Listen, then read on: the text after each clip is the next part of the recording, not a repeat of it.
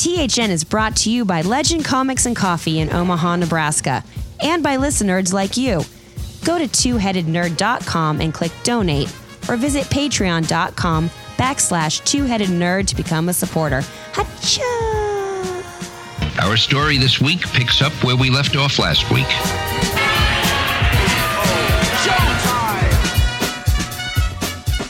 Broadcasting from the Ziggurat in Omaha, deep below the metro area, it is our pleasure to welcome you to episode 548 of the Two-Headed Nerd comic book podcast, Nerds. My name is Matt Baum. You feeling okay? Yeah, just being creepy. Oh. Yeah, it's Halloween, spooky. Because it's October 16th? I've been watching a bunch of horror movies. Ooh. It's creepy. And I'm the Internet's Joe Patrick. In this week's episode, we put our review spotlight on Superman as he beats up the KKK and Jonathan Hickman's first proper X title. Don't you just hate it when comics get political? Oh, jeez. After that, we'll review 8 more of this Wednesday, October 16th's new comics while sipping on the cocktail of the week during the ludicrous speed round. Then it's down to the THN Sanctum Sanctorum, where we're rapping about our must-read picks for next week. And finally, we're taking a hard look at the DC timeline that surfaced at NYCC and asking what counts and when the hell did it happen as part of our Ask a Nerd segment. It's all happening on this Impeachment Eve episode. But first, we better talk about this week's Nerd News. Nerd News. It's a really loud whisper. My face was right up on the microphone. Yeah, it really was. Writer-artist Rob Liefeld has publicly announced that he... From the Rob Liefeld desk. Okay, sorry, yes. That's how we do it. Writer-artist Rob Liefeld has publicly announced that he is no longer doing work with Marvel for the time being. Like that's a heavy threat. For the time being, yeah. I quit. So this will be my last original cover for Marvel for the foreseeable future. After doing 100 covers the last few years, I'm taking a pause, Liefeld tweeted. I'm also not continuing any interiors as I've put those on hold as well. G.I. Joe Snake Eyes and creator-owned works are on the desk. Okay. That would mean that Liefeld has suspended work on Deadpool Bad or Blood. And I know you're upset. You've got to be upset about that. I'm really upset. That was the sequel to Bad Blood, which in February 2019, he called, quote, my definitive and last word on Deadpool. Also the prequel to Baddest Blood, I think. Baddest Blood, right. 2 months later, Liefeld told Newsarama that he had plans for 2 additional volumes of Major X as well. Oh, please, God, no. Wowie zowie. So back on October 8th, Liefeld tweeted and later deleted that, quote, some shady practices over at Marvel had led him to have a good long talk with my attorney. Then he said, good times to come for Bob Iger, referring to the Walt Disney chairman and CEO. Is this the same attorney that let him lose Youngblood? Because if so, you might want to talk to a different lawyer, Robert. That's all I'm saying. Maybe... You'll let your fingers do the walking. Yeah, I mean, there's plenty of good lawyers out there. Attorney starts with A. Is at the front of the yellow pages. Yeah, boy, I don't know what he's referring to. I'm not really sure that I care. Doesn't Rob Liefeld just storm away from things all the time? I feel like the Rob Liefeld pendulum swings violently because one minute he's like, yay, Marvel. Marvel's doing all this great stuff. We love it. Hooray, Marvel. Then he's like, those guys are up to something shifty. I'm out of here. Then he's like, Did I say shifty? I don't remember saying shifty. I deleted that tweet. What are you talking about? Yeah, I don't know why... I don't care. I'm sorry. I'm with you. Like, again, we are not here to bag on Rob Liefeld. Rob Liefeld is a special guy. He is a first ballot Hall of Famer, no question. And a lot of us grew up reading his stuff and love him for what he did. And I thank him very much for everything that he added to the comic book universe. With that said, time to stop. Yeah. Take a nice long break, Rob. We'll all still be here when you come back. Yeah, exactly. Do like the old wrestlers and get a job announcing or something. You know? Just go to Italy, eat, pray, love, whatever you got to do. You know? Totally. From the Hickman X desk, a solo Moira McTaggart Moira X title will be launched as part of Jonathan Hickman's expansive X-Men plans. Speaking of the Rob Liefeld story, just today he had a tweet and he's like, I can't believe how many X titles they're putting out. Retailers beware. And someone promptly was like, weren't you the guy that worked on like 4 X titles when they were putting out like 9 X titles? The X-Men showrunner revealed during a fan Q&A session on Adventures in Poor Taste. What is that? Is that a podcast? It's a podcast or a website. Oh, I thought we were the only comic book podcast. Then it's a website. Okay. Yeah, good. That's right. In response to questions about unresolved aspects of Moira X's timeline, as first introduced in Hawks #2, he said, so yeah, there was going to be 1,000-year timeline in the back of Powers X #6, explaining all the cool things that happened in that life. Hickman went on to say, the reason why this changed in production is because there was a writer we had hoped to get to do our eventual Moira book. That works as kind of dancing between the raindrops of X continuity, and they agreed to do it long before we were expecting them to commit. Which, it's great news, but they weren't ready for it. So who is it? He doesn't go on to say who it is. One of the cut bits from Hickman's original plans for the 1,000-year timeline involved Silo Bell, Nimrod, and the Black Brain telepaths, which is good because that was really cool storytelling that he literally was just like, hey, this is kind of neat, right? Well, don't worry about it. It's gone. Right. Yeah, exactly. Hey, X-Men.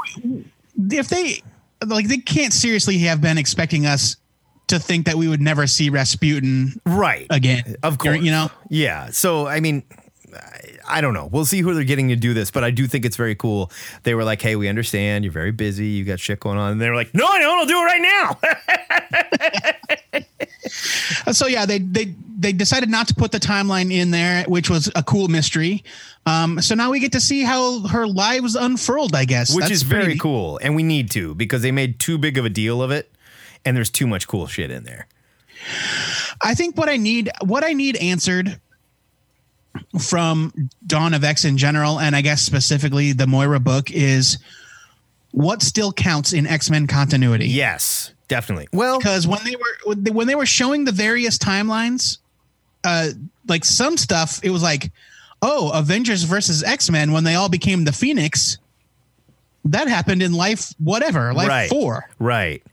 But it didn't, though. It happened in the main Marvel universe. Right. So. Which leads you to wonder, well, like, did the main Marvel universe happen in any of these lives? Or like, is it like, are the X-Men going to fix shit? And they're going to be like, yeah, there's no Spider-Man anymore. He just never existed.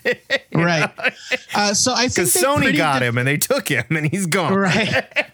So we were kind of operating under the typical Marvel rules. It's like you can't change time. It just creates a separate timeline.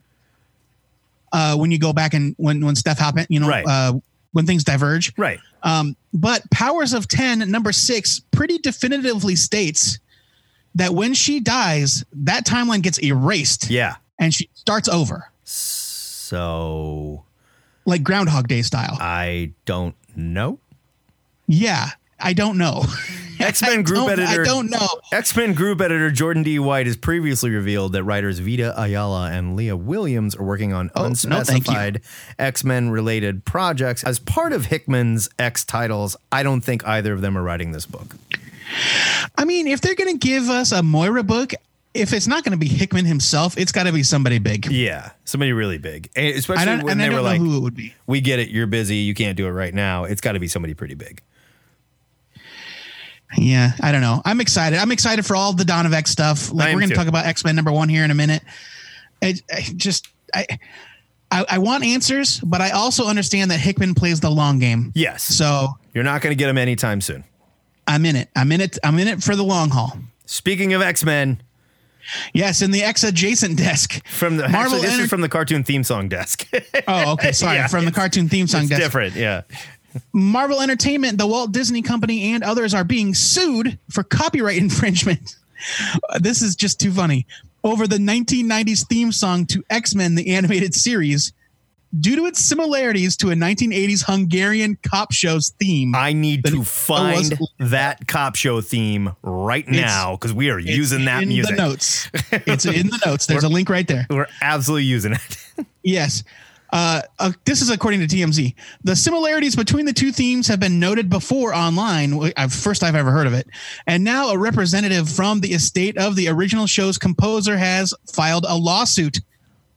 Zoltan Crisco, oh, wow. which sounds like a villain. War criminal. He's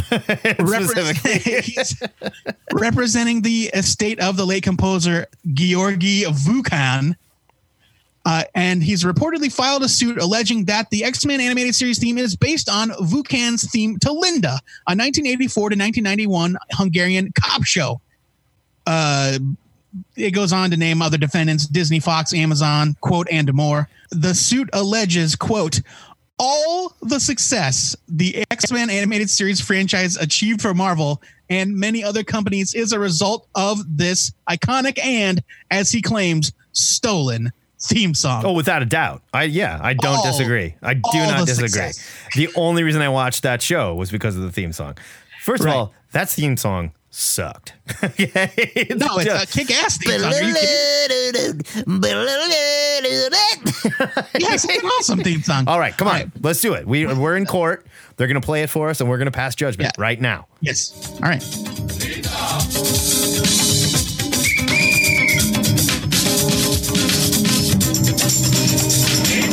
Yeah, I don't know, dude. Takes a minute. Oh, shit.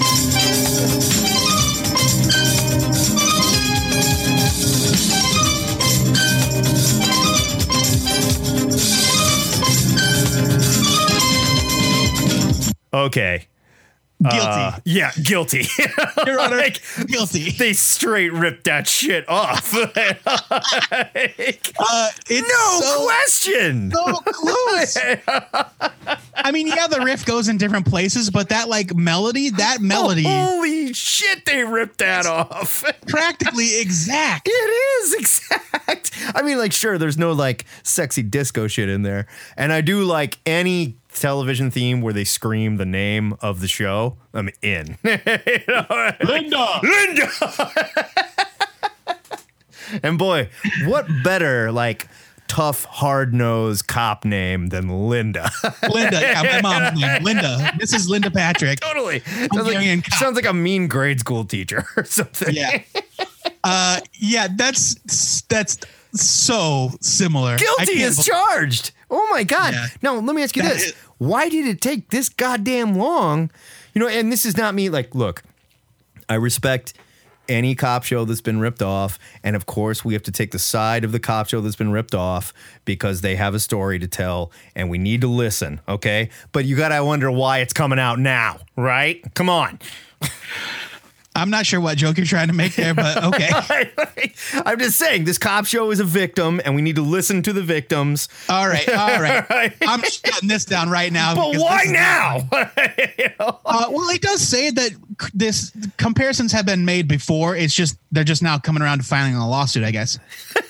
They didn't get the X-Men in Hungary until now. Zoltan finally just flipped on his kids were watching after school cartoons or something and he was like, children, what is this? And they hear the song. It's like, is he a Dracula? What the fuck? Yeah, of course he's a Dracula. Are you kidding me? His name is Zoltan Crisco. He is of Dracula. All right, let's get to the big news, will you? Yeah. From the Marvel Studios desk, hail to the new boss, same as the old boss. All hail Kevin Feige, your new king of Marvel. Boss of bosses. Kevin has been named Chief Creative Officer of Marvel Entertainment, Variety reports, putting him in a position to oversee Marvel Television, Marvel Animation, and wait for it, Marvel Comics. What? Feige will hold the role in addition to serving as president of Marvel Studios as a part of restructuring Marvel Television, the division behind Marvel's Netflix and Hulu shows, as well as Agents of S.H.I.E.L.D. Go ahead and kiss that one goodbye. Legion and The Gifted, kiss those goodbye too. And Marvel Family Entertainment will move under the Marvel Studios umbrella. It's all going to be Marvel Studios. So suddenly, CB Cebulski, Joe Quesada, all the big names, Stephen Wacker, they all have a job, but they now all report to Kevin Feige. Now, we don't have That's not correct. What do you mean? That's not correct. Dan Buckley will remain president of Marvel Entertainment, and he's going to be overseeing publishing, creative, and editorial, reporting to Feige. Yeah. So they ain't I guess they will report to Buckley. Buckley is still going to be in charge of that. Yeah, Buckley is their boss, but Feige is the boss of bosses. Well, sure, but so is Don Iger, and Don Iger's not going down to the Marvel offices and saying, make Gwen Stacy pregnant or whatever. Well, let me ask you this. We've seen what Feige can do for the movies and for television, and we're not worried about that at all. Are you worried at all about what happens to the comics? I'm not. I don't think so. I don't think that there is a lot of interest in like homogenizing that content. They've got different versions of all these characters for all over the place. Sure. They've got cartoon versions. They've got video game versions. They've got comic book versions. They've got like all ages novel versions. I don't think Feige's going to come in and just like, here's the mold. Everything's like this now. Right. I mean, and I guess if there is one really good thing about this is they're basically telling Ike Perlmutter to fuck off and get out of here. I mean, yeah, he'll still be Marvel Entertainment chairman, but he's going to be more on the operations side. Yeah, licensing. They're basically paying him at this point, but he's not going to be in charge of any of that. He is a well-known Trump associate and donor, allegedly rewarded an unofficial control of Department of Veterans Affairs for a minute when he was like, Ike Perlmutter's going to do it. And they were like, oh, we should probably hire somebody who knows how to do the job, which never stopped him from putting a buddy in charge of something like an embassy in Ukraine, for example. So if anything, Perlmutter's out.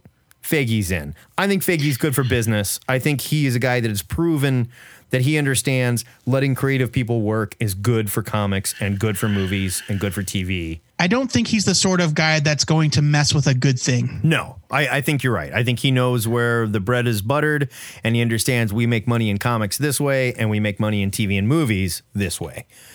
Like, I don't think he's gonna have a meeting.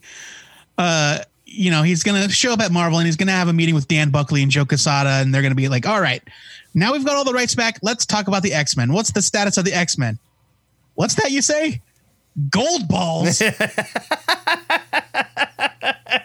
I don't think so, sir. This is what you're doing? Oh, no, that ends now. Nope. Cancel that. Okay, so next. What do we got next? Yeah. All right, we need to make everybody hate Spider-Man so Sony will sell us all that shit back.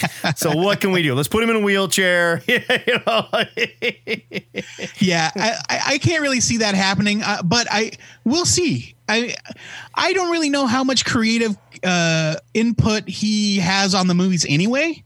Like, we know that he's kind of he picks the guy hailed as this, like, he's a good world builder. He's good at continuity, but he's essentially picking, not directing the movies. Yeah, he's picking the nerds to do the job, basically, and the nerds do the job, and he's happy about it. And like I said, he seems to understand that when we let creative people work, they make good creative stuff. So I think I hope that's true. I think this is good. I really do.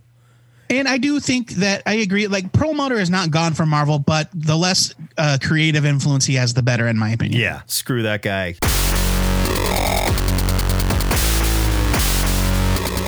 That is your nerd news for the week, but I'm sure we missed plenty of other stories while making sure our mole in the Marvel bullpen still has a job. He is worried, and I'm not going to name him, but his initials are Joe Quesada, okay? Oh, yikes. Whoops.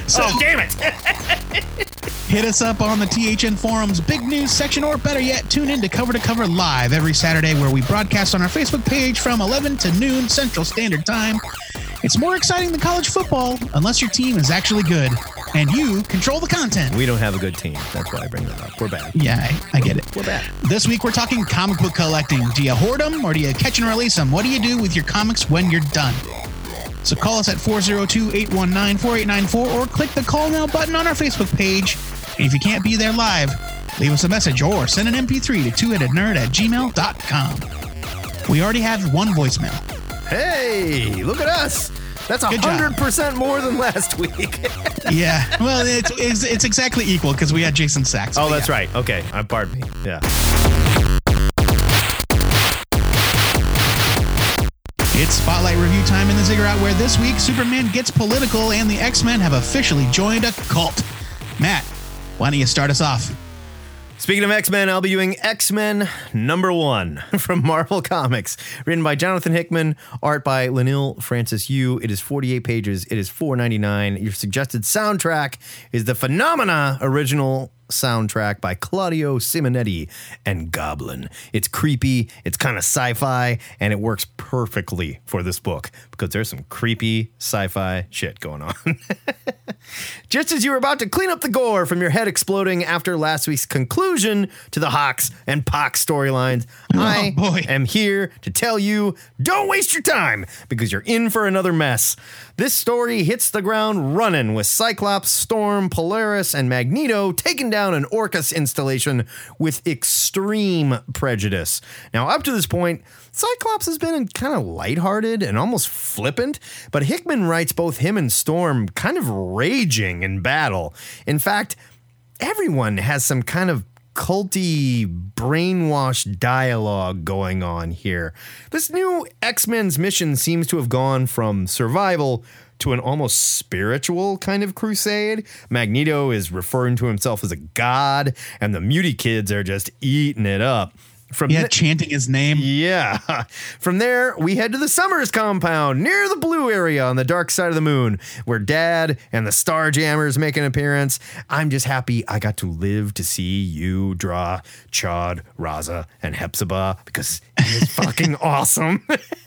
Speaking of you, his art is outstanding as usual, but seems a little cleaner than his recent work. I don't know if he's trying to make it look a little more futuristic and technical.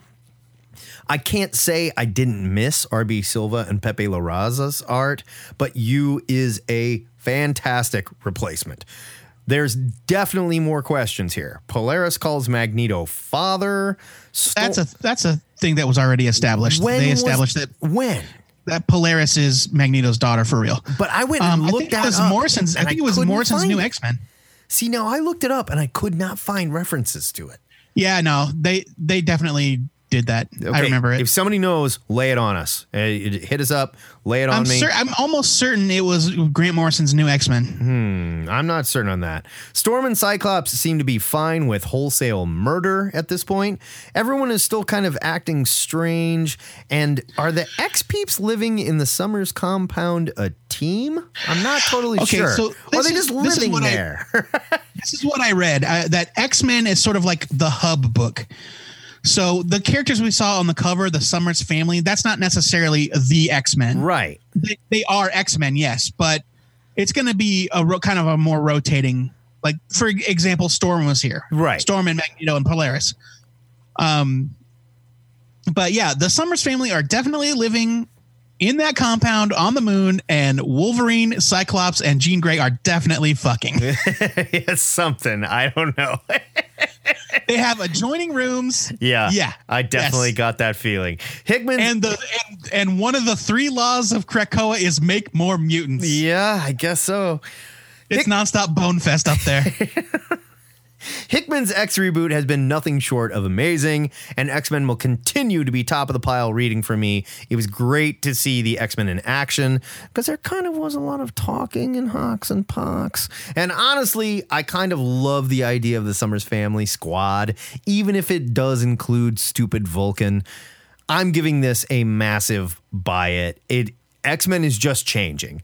And we have to change with it. It doesn't need to be a blue team and a gold team or a red team and a yellow team. It's just the X-Men. Live with it. We've lived with the Avengers doing this forever, and we've never had a problem with that. So why should we have a problem with the X-Men? You know what I mean?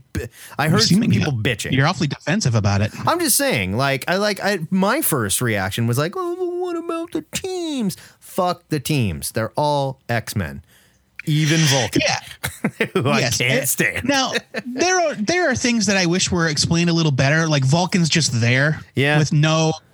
Like I think he was dead, and I know that's not really a thing anymore. Being dead is not really a problem for the X-Men. Not a problem.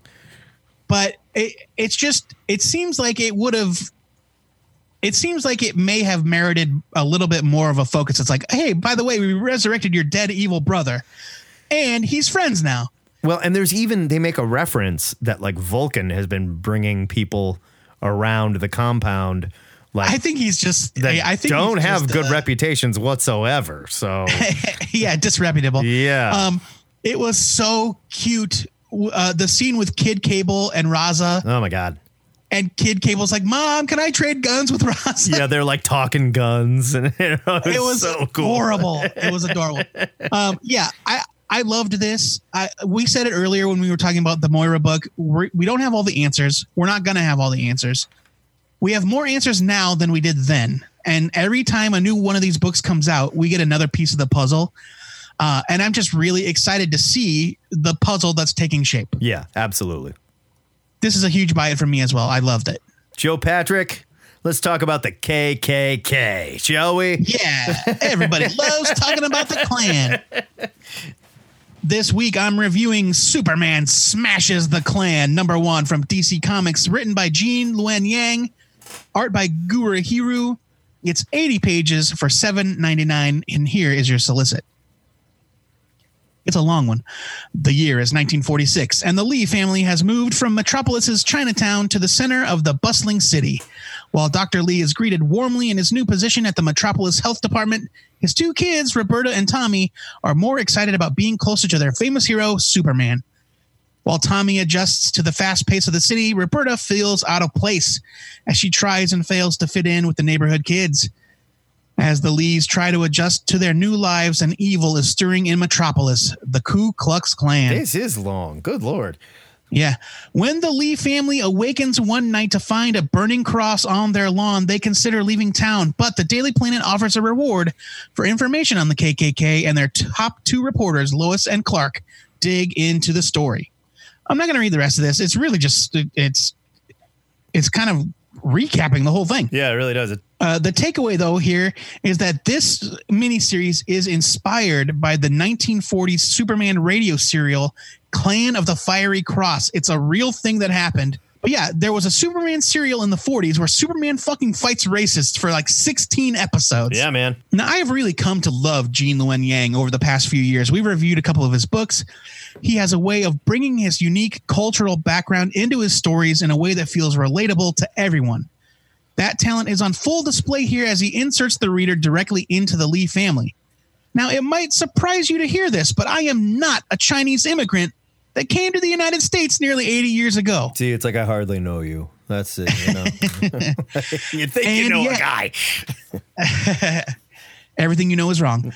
And yet the Lee's struggle really resonated with me. Now, while he has more track to run on here than with a standard comic issue, I was still impressed with the depth of Yang's characterizations. This is just a 3-issue series with a pretty specific plot, yet Yang takes the time to put you right into the minds and hearts of all the main characters. Superman struggles with the revelation of his origin and his first exposure to kryptonite. The bully Chuck Riggs struggles with his expectations of his racist uncle. Roberta Lee struggles to find her place somewhere between the old life her mother can't let go and the new one her brother is too quick to embrace. Yang also shows how America's history of racism isn't as cut and dry as the Klan-hating foreigners. It's a lot less obvious and more insidious than a burning cross in the front yard. It's the casual slurs that come from supposed friends and peers, and even in Mr. Lee's frantic dismissal of the group of black men that arrived to help him after a Klan encounter. For years, I've thought of Gurihiru as that guy that draws those manga-looking Power Pack comics. In reality, I looked it up today. Gurihiru is a female art team consisting of, and I'm sorry, Chifu Sasaki, who does pencils and inks and design, and Naoku Kawano, who does colors. They're a two-headed collective? No shit. It's yeah. Really? I'm not really the usual audience for their all ages fare, so I've never really given them much thought, but their work here shows a surprising amount of depth. It's still done in that familiar, sweet anime style, but the characters are wonderfully expressive. And I was also impressed with how well they captured the look and feel of mid-40s American life. Superman Smashes the Klan is an odd thing. It obviously doesn't connect with the current DCU, and there aren't enough bat dicks to qualify it for Black Label. Which is too bad. Yeah, it really is too bad. And when are we going to get a super dick? I mean, come on, man. Yeah, boy, we're long overdue. Or a wonder dick. You know what I mean? Come on. Oh, hey. We're progressive. We'll take what we can get. But it does have a wonderful, timeless quality and a story that is upsettingly relevant today. This was a great read from a great team of talented creators. I'm giving it a huge buy it. I had no idea what to expect other than I like Gene Yang.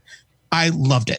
Same here. And I feel like Jin Yang was kind of wasted on that Chinese Superman book they did for a little bit there, which wasn't bad, but felt so removed from the DCU that it just felt like it didn't count. I think he's much better at telling stories like this, where he can come in and tell a very important and relatable story. And I really like that he chose to do it with Asian immigrants instead of black people, and even showed that the Asian father had a problem with black people showing up. Like everybody was guilty at this time, and there was a lot of issues, and racism is not as cut and dried as white people and black people. There's a lot more going on there. And they also so very carefully connected it with Superman's own alien origin. Because I mean, at the end of the day, the KKK would hate Superman. Dude's an alien. He's from way far away. It's not like he came from Asia or Africa. He's from a different goddamn planet. No, they're not going to like him, you know? No, this was beautifully illustrated. It was very well told. There was every chance that they could have screwed this up with any other creator writing it. And Jin Yang nailed this. It didn't come off it's a very thoughtful. Yeah, it's not heavy-handed. It's not in your face. It's just a great Superman story about good guys fighting bad guys and the gray areas in between all of us, the way we look at each other and the way we think about race and our neighbors and immigrants. And it was great. I'm giving this a massive buy it. So that's a double buy it for X-Men #1 and a double buy it for Superman Smashes the Klan. We'll post our written reviews over at twoheadednerd.com so alt-right trolls can trash our opinions for years to come. But we need to know what you nerds thought of these comics. So call us this weekend. THN, cover to cover, 11 to noon, Central Standard Time. The number, 402-819-4894, or just click our Call Now button on our Facebook page, okay? Couldn't be easier. You don't have to remember anything. Before we get into this week's reviews, let's introduce the cocktail of the week. I'm bringing back an oldie but a goodie, and I switched it up just a little bit. This week, we are sipping on the Green-Skinned Lady. This is for all you She-Hulk lovers out there, and here is your recipe. In a cocktail shaker, add 4 large mint leaves. You will muddle them, and that is when you take, it looks like a little baseball bat, and you kind of crush them up, and you wiggle them around in there a little bit. It's a mortar. Yes. Then you add ice. Well, we call it a muddler in this case, but whatever. Then we're going to add ice. We're going to add 1.5 ounces of gin, 1/2 ounce of fresh strained lime juice. No pulp. This is very important. It's a pretty drink for a pretty lady. 1 1/2 teaspoons of simple syrup, which you can make yourself. Equal parts sugar, water. Cook it down. Make simple syrup. 2 teaspoons of green chartreuse, which is a lovely liqueur that kind of tastes like a Christmas tree, fully decorated, pushed down your throat, and then pulled back out. You'll get used to it. Trust me. From there, shaker, shaker, shaker. You will pour into a coupe or martini glass. Garnish with a Secret Wars Battle World She-Hulk hero click. And enjoy. Now, Joey, while we sip on these drinks, why don't we review 8 more of this Wednesday, October 16th, new comics during the Ludicrous Speed Round. Ludicrous Speed! Go! Kill Switch, number 1 from Action Lab, Danger Zone. It's Action Lab, Danger Zone. Remember, we decided. Sorry. Yeah, In sorry about this future dystopia, humanity lives on a comet, and a small group of people called augurs have visions of the future, but the government keeps them as prisoners to use as tools for the population's survival. Susan and Jeffrey Bridges write a compelling narrative that forces the reader to consider the good of the many versus the good of the few, with some very solid art by Walter Giovanni. I'm not sure why this book was relegated to the Danger Zone imprint, which, as I understand it, is strictly adult books featuring busty cartoon women, but Kill Switch was a solid read with a great premise. Buy it. And if you don't agree with that last statement, check out Amalgama Space Zombie. Also came out this week. Her boobs are huge. Danger Zone is more like action sci-fi. The regular Action Lab, I think, is primarily all ages type stuff. Okay. I mean, there was nothing particularly adult about this, I'll say that. That book, Awry, that I reviewed a couple weeks ago was Danger Zone as well, and it was not adult. It was just hard sci-fi. Moving on. Metal Men, number 1 from DC. I am a huge fan of the Metal Men, so I was very dubious about Dan DiDio reviving this concept. Ugh. Fortunately, he does a pretty good job. The script features a nice balance of classic aspects and new ideas while incorporating one of the most interesting aspects of the Metal Men concept, the fact that their creator, Will Magnus, is cuckoo for Cocoa Puffs. Hasn't he always been crazy, though? Hasn't that kind of been Magnus's thing? It's in more recent years, yeah. In the Silver Age, he was just like overworked scientist. Oh, okay. But like as stories went on, it's like, oh, Will Magnus is crazy. I've always only known him as nuts. So. Sure. Shane Davis is on art duties here, and we've talked about how he's kind of hit and miss, but he's mostly great here. I'm surprised to say I'm cautiously optimistic about this new incarnation of the Metal Men. I'm giving it a buy it. Wow. Did not see that coming. It was good. Wow. Marked, number 1 from Image. Imagine if Witchblade was better thought out and had a real story from the beginning with a touch of the Magician's Show tossed in, and you got Marked. The story of a group of people with glyphs on their body that give them magic abilities to fight off the dark forces of evil that were summoned by Hitler during World War II. Very low concept stuff here. So, David Hine writes some convincing young hipster dialogue, and the history behind the group is very well fleshed out. Brian Haberlein is intense on art with some fantastic digital effects for the magic spells. Normally, when you start to put in big bombastic digital effects and comic book art, they look like two very separate things. I don't know what they did here, but it looks incredible. Hine creates a larger world with compelling characters and a mission in this oversized but regular price. Number 1, Marked is a great start for what looks to be a series destined for TV. I'm giving it a buy it. Crazy! Number 1 from Marvel. Marvel's 80th anniversary run-shots roll on with very mixed results. Nothing embodies that hit-and-miss nature like this one-issue revival of Marvel's Mad Magazine homage, Crazy. Frank Thierry, Jerry Duggan, and Various do their best to recapture the mag's mid-70s heyday, but they unfortunately fall short. I prefer Various to Frank Thierry, honestly. Yeah. You know, that's just me. Now, with the exception of the Man-Thing one-page shorts by John Adams and Chris O'Halloran, there are very few laughs to find here. The creators are obviously doing their best, and they obviously loved that old-style humor magazine, but I'm afraid that Crazy was better left in the past. I'm giving it a leave it. Wasn't Crazy only around for like 4 issues? They put out a few issues in the late 50s, and then they brought it back in the 70s, and it ran for a few years. Oh, okay. I think it ran until 1980, actually. Oh, wow. Yeah. Robotech Remix, number 1 from Titan. Robotech returns, but not quite remixed, I think? I don't know. One of the characters has come from a different dimension, which didn't happen in the old Robotech, so this new Titan series continues to blaze new continuity trails, which is fine. when the story is this well written. Brendan Fletcher has obviously done his homework and nails the tone of the Robotech that I know and love while introducing a new enemy from out of regular space and time that is going to shake shit up for the denizens of Macross City. Elmer DeMasso's art is pitch perfect with an updated classic manga style. This guy is amazing, and the colors are literally glowing on the page. I am giving this a massive buy it. It was great, and I'm not just saying that for like Robotech fans or people that love Robotech. Pick this up. It's a really good book. The Mask. I pledge allegiance to The Mask. #1 from Dark Horse. I have a confession to make. I have never read a Mask comic book before today. Really? You didn't read the old Doug Mankey stuff? No, I've never read it. No kidding. Everything I know about the character comes from the Jim Carrey movie. Okay. This is not the Jim Carrey movie. No, that's not The Mask even. I mean, they got it wrong. I get it. Christopher Cantwell's script is brutal and unforgiving, bringing in characters from the past and establishing a new identity for the quote-unquote big head killer, which is what they called him, I guess. Yep.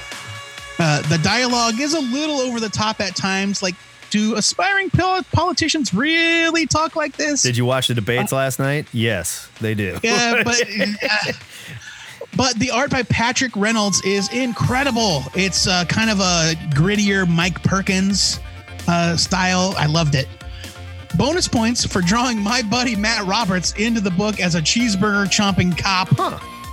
I didn't really know what to expect from this revival of The Mask, but I really liked what I read. I'm giving this a buy it. Well, you know, Dark Horse has to go digging in the closet these days. Yeah, I can't wait for the virus revival. Oh, man. H.G. Wells' The Island of Dr. Moreau, #2 from IDW. Somehow I missed the first issue of this adaptation of one of my favorite H.G. Wells stories, so I'm reviewing issues 1 and 2 of this 2-part mini. IDW founder Ted Adams writes, and Lock and Key illustrator Gabriel Hernandez draws this incredibly disturbing story of man playing God. Hernandez's art is amazing, even when drawing some extremely gory panels. The guy has somehow improved on his style, and this 2-part mini is a statement piece on how good he really is. Adams uses a lot of the original dialogue from the Wells story. My only complaint was this felt a little short. They crammed it all in there. 6 issues probably would have been a perfect length, but that's not going to stop me from giving this 2-part mini a buy it. I mean, it was worth it just to look at the Gabriel Hernandez art. Yeah, he's fantastic. Incredible. Cult classic creature feature #1 from Vault. Writer Elliot Rahal returns to the cult classic universe, which apparently is a thing. Yeah, I didn't know that it was, but it is. Didn't know. Writer Elliot Rahal returns to the cult classic universe, which I did not know was a thing until now. This time, he throws the works at the reader: dinosaur extinction at the hands of aliens, a late-night horror host, giant tentacle monsters, and skeletons ripping themselves from people's bodies. All things I can get down on. Yeah, this was a really fun, spooky read just in time for Halloween, and I really loved the art by John Bivens as well. I'm giving cult classic creature feature #1 a buy it. Plorp. That is your ludicrous speed round, and plorp is the sound of arm fall off boy pulling off his own arm to impress the Legion of Superheroes, as seen in the pages of Secret Origins Volume 2, #46. It's all he's got. You know, I mean, come on. All he's got. This onomatopoeia of the week was submitted by Adam Wednesday via Facebook. And if you want to submit an onomatopoeia of the week or suggest a cocktail recipe, you can plorp it onto any of our social media accounts or send an email to twoheadednerd@gmail.com. I would have said rip your arm off, write it on it, and send it to us. Yeah, that might be more efficient. Yeah. You can also watch the Ludicrous Speed Round on our YouTube channel. Not tonight. They're usually up even before the show to help you, the discerning comic nerd, make an educated new comic book day buying decision. Bravo, Adam Wednesday, getting us an arm fall off boy sound effect. That is incredible. Just in time for Suicide Squad 2. Whew. Matt, now that we've had a good workout, let's retire to the THN Sanctum Sanctorum, where Gold Balls has laid 2 golden eggs for us to impregnate for that little genetic experiment I was telling you about. Joe, you're sick and you're playing God. This is monstrous. And that's coming from a guy that'll have sex with just about anything. Now, I'm gonna bonk your little experiment, but I ain't raising no baby. Okay, just settle down. No one is expecting you to start acting like a good father now. This is just for science.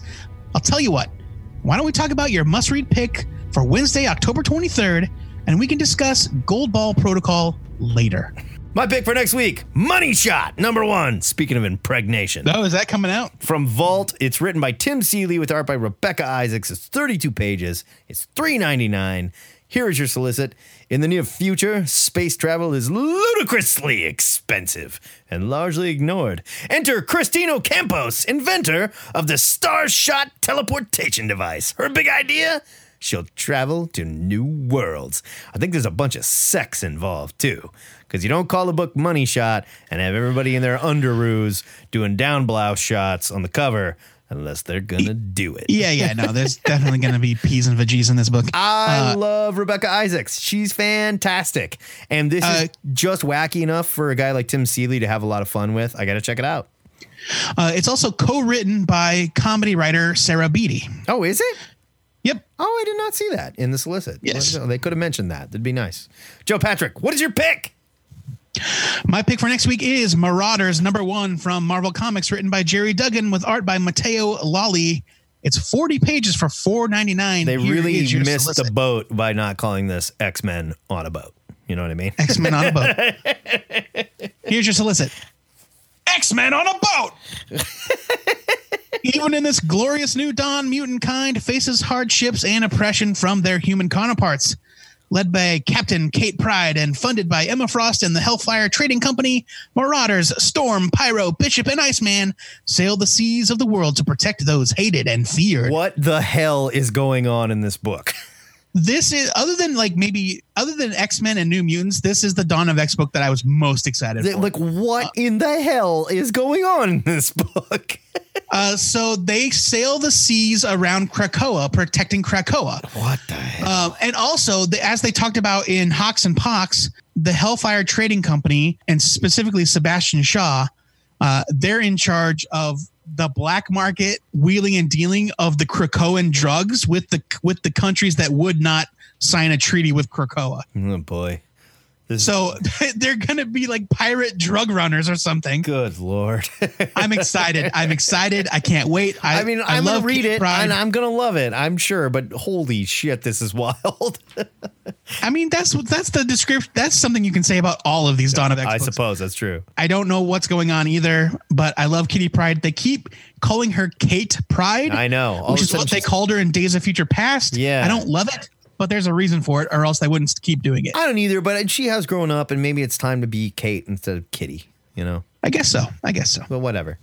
The THN Trade of the Week goes to Gogor, the trade paperback from Image Comics. It is written and drawn by Ken Gehring, 136 pages for $16.99. You spend $16.99 on way dumber shit than this, guys. Okay? Yeah, seriously. no kidding. Here's your solicit. Among the floating islands of Altara, deep underground, the mystical creature Gogor sleeps. But above ground, trouble brews as soldiers of the Domus invade the land and impose their will on the people of Altara. Now, Armano, a young student of the natural arts, must awaken Gogor and begin his quest to discover the nature of the threat and fight to preserve the culture of Altara. Experience a new kind of fantasy from writer the guy who wrote Planetoid. He's really good. Yeah. Okay. I reviewed Gogor #1 on the show, and we loved it. It was beautiful. Absolutely. It was weird. The art is super chunky and kind of bizarre, and he has created an amazing fantasy world here. Pick up Gogor. It's a ton of fun. I loved Gogor, and yeah, I'm excited to read it all. I only read the first couple, but excited to see it collected. It's a good series. These are just a few of the comics hitting the new shelves at your LCS next week, but we want to hear about your must-read picks and your latest genetic experiments. Head to the THN forums and let us know what you're reading, but also let us know what you'd like to hear us review on the show. And don't forget to pre-order all your picks every week.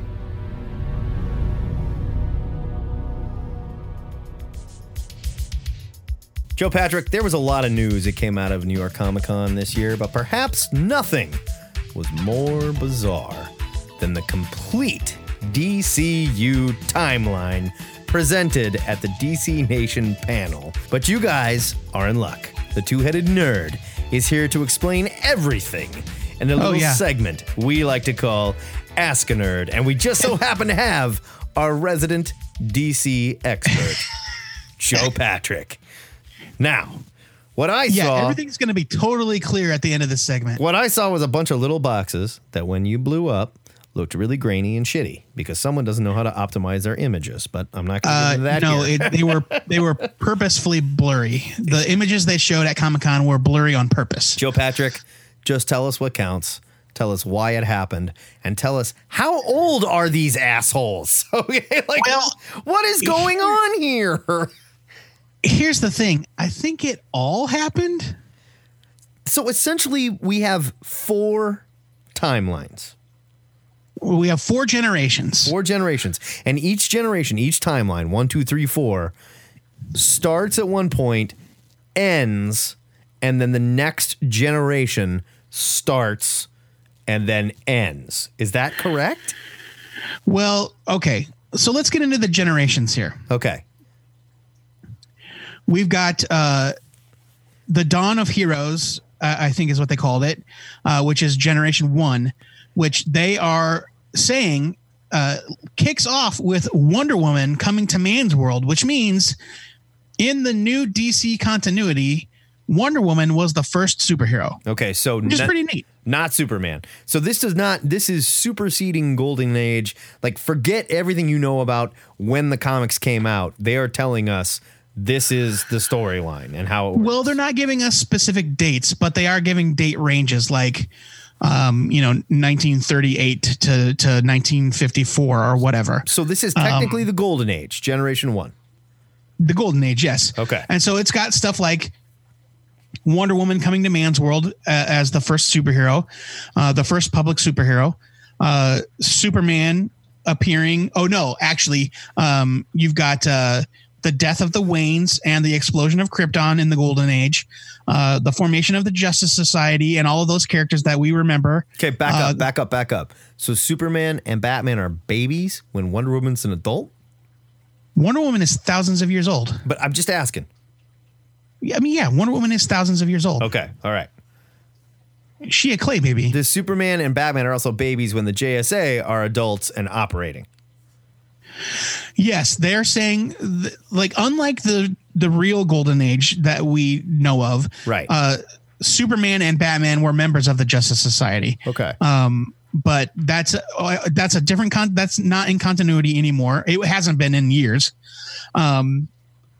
But they are saying that the death of the Waynes, the explosion of Krypton, these things happened during that Golden Age span.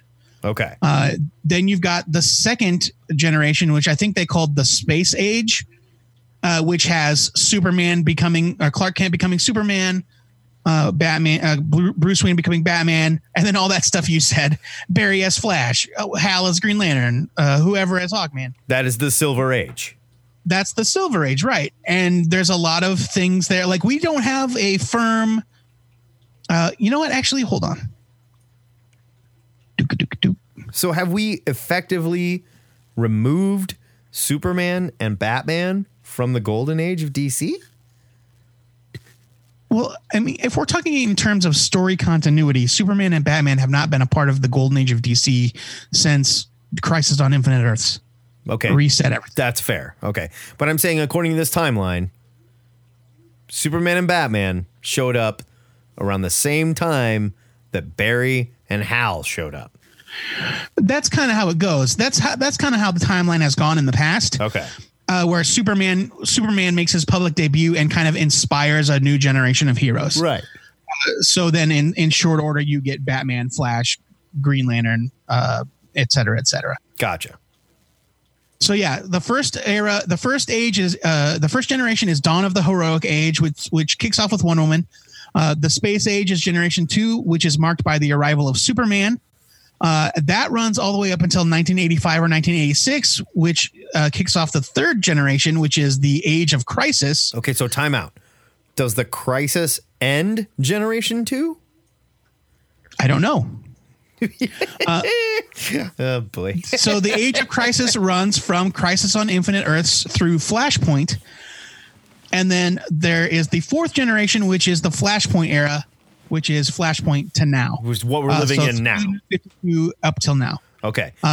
So is the timeline resetting every time? Or are they saying that, like, this is just generation, and it's all one giant timeline?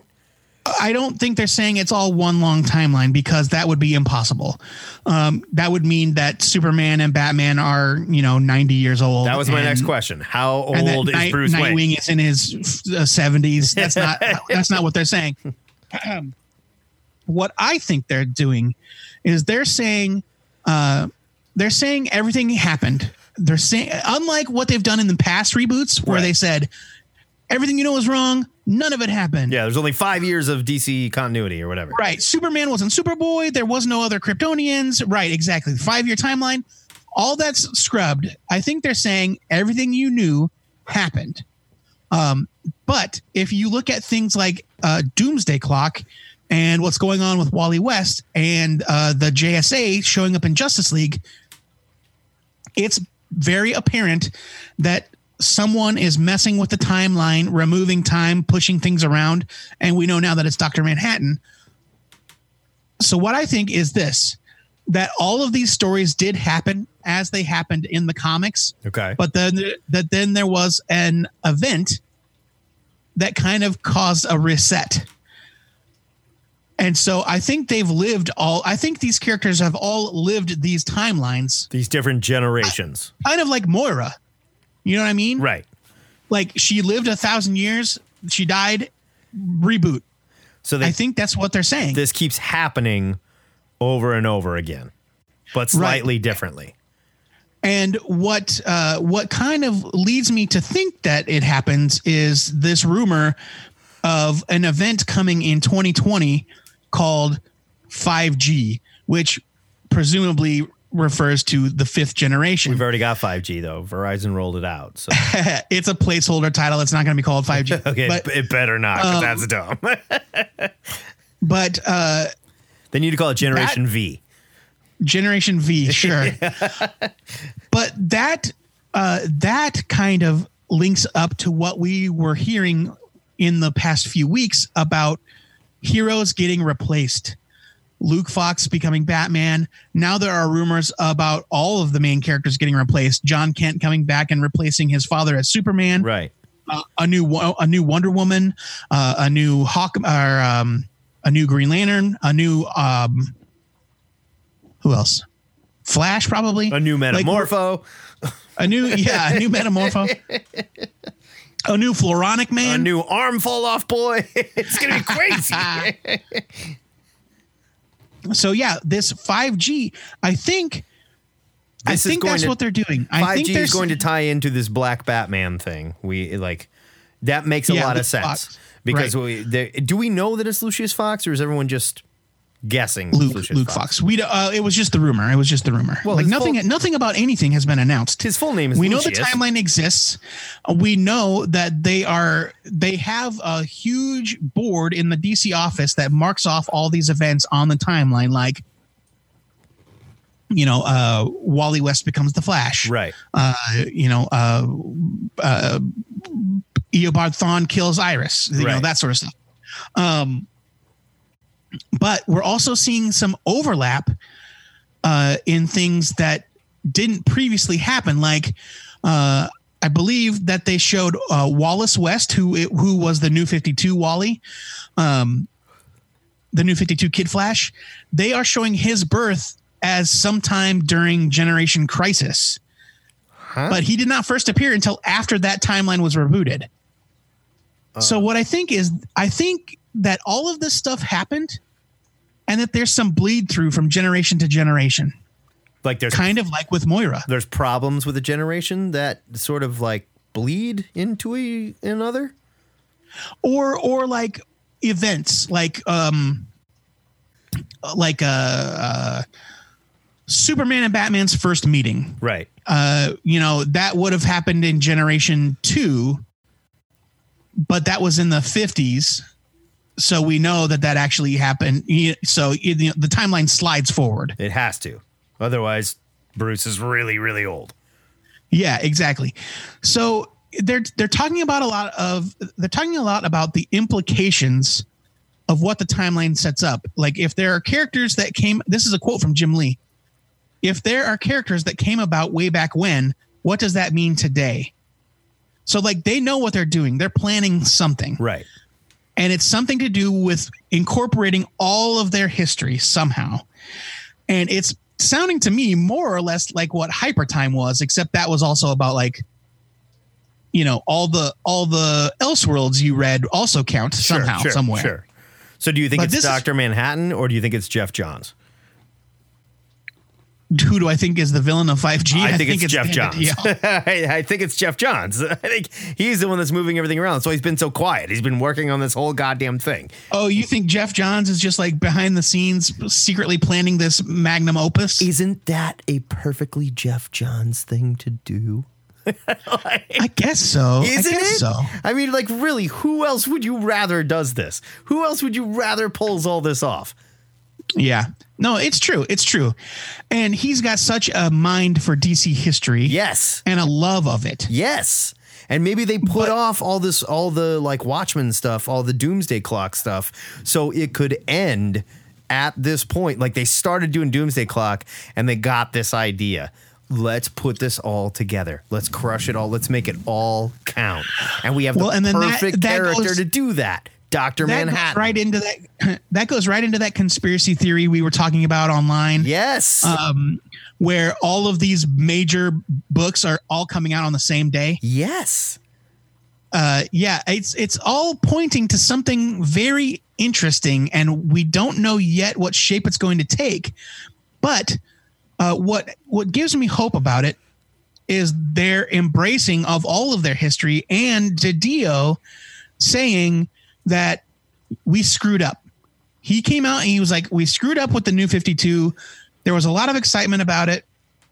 It was a great entry point for the characters, but we slipped up by making everything brand new rather than figuring out what fit and what didn't. Right. Now they have a chance to say that there is something that messed with continuity, as we understand it. There is a person that did something that caused all these things to happen. Right. And the shit that pissed you and me off, that messed up continuity and changed everything. Right. It's so meta and it's so fun. And if they pull this off, it is the biggest, coolest thing that has ever happened in comics. And I think no hyperbole. Yeah, none at all. So I'm serious. If you go back and look at Doomsday Clock 10 or 11, I don't remember what issue it was, but it's Dr. Manhattan explaining what he's done. Where it's like, it's 1940 whatever, and I am at the scene of a train derailment. Yeah. And I push a lantern 6 inches out of Alan Scott's reach, and suddenly there's no Legion of Superheroes anymore. Yeah. And it's like, it's 1938 and a rocket lands in Smallville, Kansas. It's 1986 and here's Superman for the first time. So it's like, yeah, this is the Golden Age version. This is the post-crisis version. Like, he is mucking with continuity, and he has been from the jump. Yep. I kind of love it. And like, I'm not thrilled that it's Dr. Manhattan. I don't need the Watchmen angle, but I love the idea that they're making everything fit. And they're saying, yeah, the stories that you loved still happened. But let me ask you this, though. And we both railed against like more Watchmen and bringing Watchmen into DC continuity. Is there a better character than Dr. Manhattan to do this? I don't know that there's a better character in the current DCU. No, I don't think there is either. I think if you're going to do this, if you're going to bring Watchmen into the DCU and you want to further that crazy conspiracy theory that like God walking amongst man and trying to be a hero but messing up. I can't think of a better character than Dr. Manhattan to do it. The biggest question is, what's it all for? Yes. Like, clearing up the timeline is one thing, but are they going to restart the line? Are they just going to have a storyline with this future generation of characters? Yeah, it's a like, storyline. What does it all lead to? It's a storyline. And for that, we don't know yet. But I am kind of optimistic about DC trying to get their act together. Yeah, I think this is very cool. And quite honestly, if they can do this and pull it off, they could do something like this to apologize for all their movies too. And it's also a way of them saying, like, look, we need to, like, we've said it time and time again, DC's history is the number one thing it's got going for it. Yeah. But you also have to realize that, look, these characters, they can't realistically go on forever if we're telling DC's serialized history story. is We have also to freshen it up. DC's history is also its biggest enemy as well. They can't, Yes, that's true. They can't cling to it and be like history, legacy, and then say Bruce Wayne is 33 years old, or Right. or 43 years old, or whatever. There have been 6 Robins in 5 years. Right. I mean, you can't do it. Yeah. So if they're cleaning that up, and this is a way to do it, and say, you know why all that stuff seemed weird? Because it was weird. Because somebody fucked with it. That is awesome. That's and it's also a way of saying, like, we need to refresh the characters for a new generation. Right. But we also leave the door open to bring back something beloved if it works. Yes. Like Wally West. Wally West was gone. And then they did Rebirth, and the main crux of Wally's arc in Rebirth is that somebody has screwed with his life so badly that he accidentally murdered a bunch of people. Which is not great, but like the idea that all of the history that we know, all of the things that we loved about Mark Waid and Jeff Johns' runs on The Flash, it happened to him. He remembers it. Yes. It's just that the rest of the world doesn't. And I love that the door is open to bring in these concepts that worked in the past and still present them for new readers. And it is very cool to say that all of that history that you love happened. It's a very like Star Trek like reboot where we say like, yeah, this is a new Star Trek, but guess what? All the old Star Trek happened too. It just happened elsewhere. You know, like different universe. And we all looked at each other and we're like, yay! And instantly everything was fine, you know? And it seems like that's what they're going to do here. I really, really hope that's what this timeline represents. I really do. And if it does, oh my God, DC wins. They win hardcore. So all signs are pointing to a pretty big crisis type event next summer.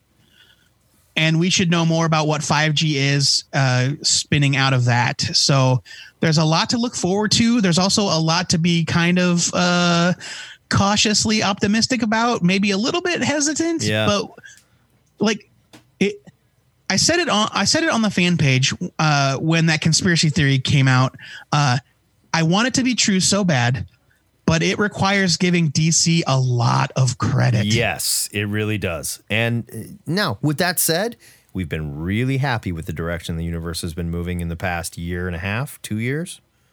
Since Rebirth, it's been pretty good. We've been really happy with it, and they have realized that like we cannot be the WWE of comics anymore. We're punishing our readers because they're going to come back anyway. They've realized they want to sell books. People are paying attention and people are asking questions. Maybe it's time they answer those questions. God help us. If you have got a burning question that you would like to hear us answer, please hit us up. Shoot us an email, twoheadednerd@gmail.com with your Ask a Nerd question. Drop Ask a Nerd in the subject so we can track it and find it when we search it. Ask us anything, and we will go on a long-winded, uninformed rant that may or may not answer your question, but will give you more information than you ever needed on the subject. Yeah, like you might be thinking to yourself, man, They didn't answer any questions about 5G, but I'm more excited about it now than I was before. Well, I mean, we only have so much information. What we did was sort of like take what we have in front of us, extrapolate it a little bit, and come up with a big conspiracy theory. Yeah. That's what the internet's for, baby. Excelsior! That is it for THN 548, and the script writers for 549 are picketing outside the ziggurat right at this moment. Joey, while I go fire up the fire hose, why don't you ask these nerds a new question of the week? I'm not letting these assholes push us around, I'll tell you what. This week's question was submitted by Joe Rankley via the THN forums. I only this year discovered the magic that is New Comic Book Wednesday. In the last 5 months, I've amassed a few long boxes of bagged and boarded comics. But to all of you non-digital comic nerds out there, what do you do with your comics after you read them? Of course, I'm keeping my favorites, but I have several that I'll never read again. Some of them I didn't even enjoy the first time. Do you donate them somewhere? Do you drop them off at the Goodwill? Do you use them as Christmas wrapping paper for tiny little gifts? I don't want to be found in 30 years decaying in my apartment under a cave-in of old moldy long boxes full of Year of the Villain tie-ins. Oh, there was plenty to be buried under, too. And let me tell you, it's a real concern. Folks, please, we do need a question of the week suggestions. I appreciate the ones I've gotten lately, but step it up. We need them. We do this every week. If you're new to the show and you're thinking about stuffing our bodies in a box and never looking at them again, I assure you, it's only because you haven't heard enough. The good news is you can hear the entire run of THN in our digital long box archive at twoheadednerd.com. But kiddies, hosting that many episodes, it ain't cheap. So we want to thank donors like Richard Kovars, one of our last remaining PayPal donors. Everybody else has switched over to Patreon or giving us the bird. He's keeping it alive over there. Before we go, our weekly shout out goes to Nathan Bradford, aka Hallucinathan, who reached out on the forums this week to say hi. He hasn't been able to participate in Cover to Cover as much as he's used to, but he wanted us to know that he's still a loyal listener. He's also a faithful Patreon donor as well, and we really appreciate it. Word to you, Nathan. We hope to rap with you again very soon. Yeah, I miss that guy. Until next time, true believers, remember to pre-order your comics or your retailer might just rub some nasty hallucinogenics on the pages of your comics. This is the Two-Headed Nerd, signing off.